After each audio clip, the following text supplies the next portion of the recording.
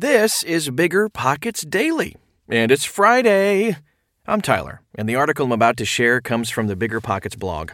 You can find a wealth of information on the site, or by searching Bigger Pockets in any podcast app. Maybe that's how you found this show. So let's get to it. Okay, almost time for the show. We'll get right into it after this quick break.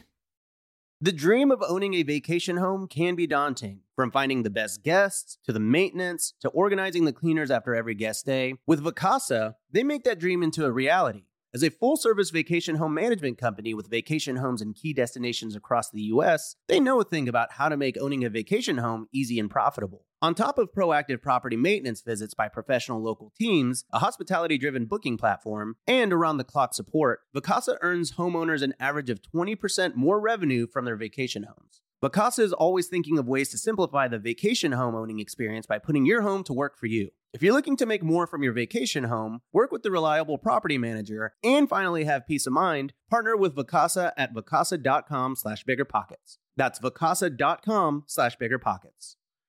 This show is sponsored by Airbnb. Did you know that a long time ago, before I ever started my real estate business, I turned one of my first primary residences into an Airbnb? And that's the extra income that I needed from Airbnb that gave me the confidence to go out and work for myself and eventually quit my 9-to-5 job. And now I have dozens of Airbnbs all over the country. I've even partnered up with the old David Green on a recent property in Scottsdale to take our portfolio to the next level. And of course, we host it on Airbnb. But you don't need to be a full-time real estate investor to start on Airbnb. As a matter of fact, I was self-managing 10 properties while working my 9-to-5 job, so I know anybody can do it. Think about it this way. You're looking for extra income and going on a vacation. Wouldn't it be great to rent out your space and let your property pay for itself while you're gone? I did this one time. I pitched my wife and my roommate, because we were house hacking, on the idea of renting out our home, and it paid for all of our expenses on a trip to Mexico City. So go and give it a try. It might just change your life, just like it did mine. And I really do mean that. Your home might be worth more than you think. Find out how much at airbnb.com/host.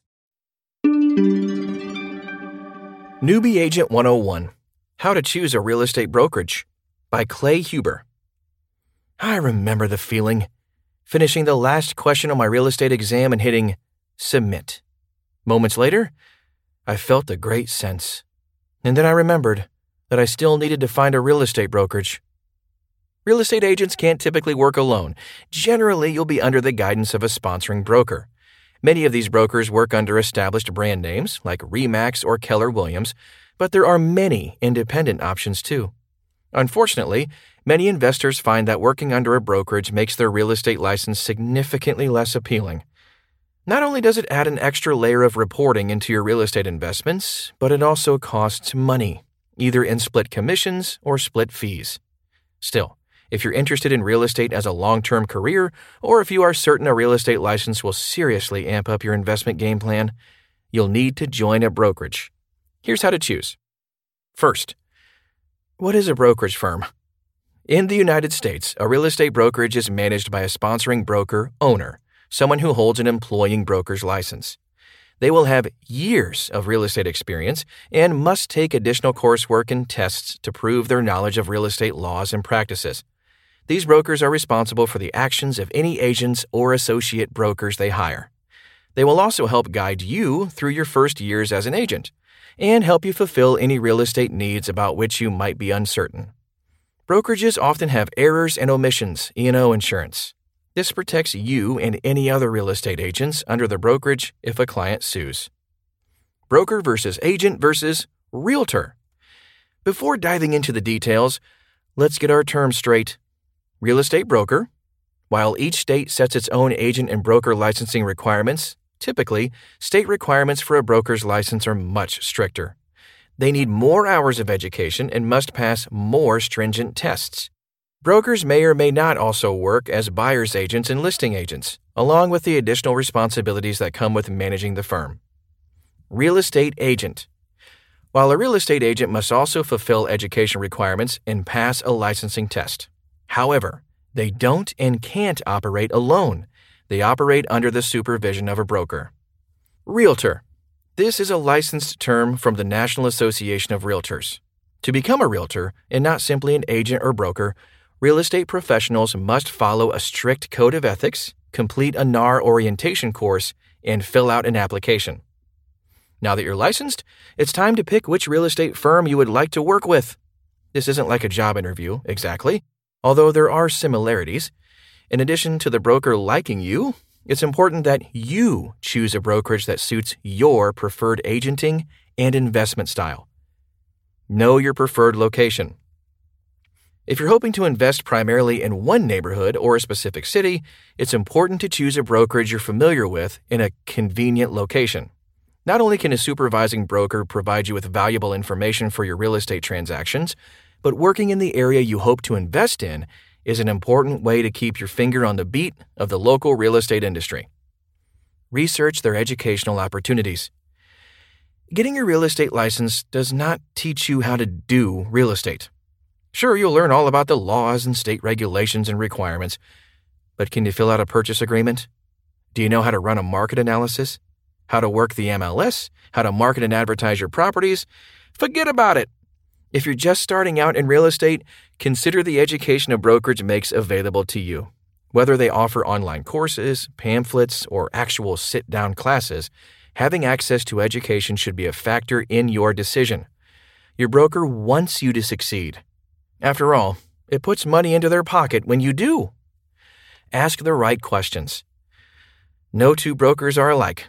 They all have their own structures and policies. You wouldn't embark on a rehab without getting multiple bids, so don't join a brokerage without doing your due diligence. Before making a decision, sit down with a minimum of 3 brokers. Brokers are competing for you.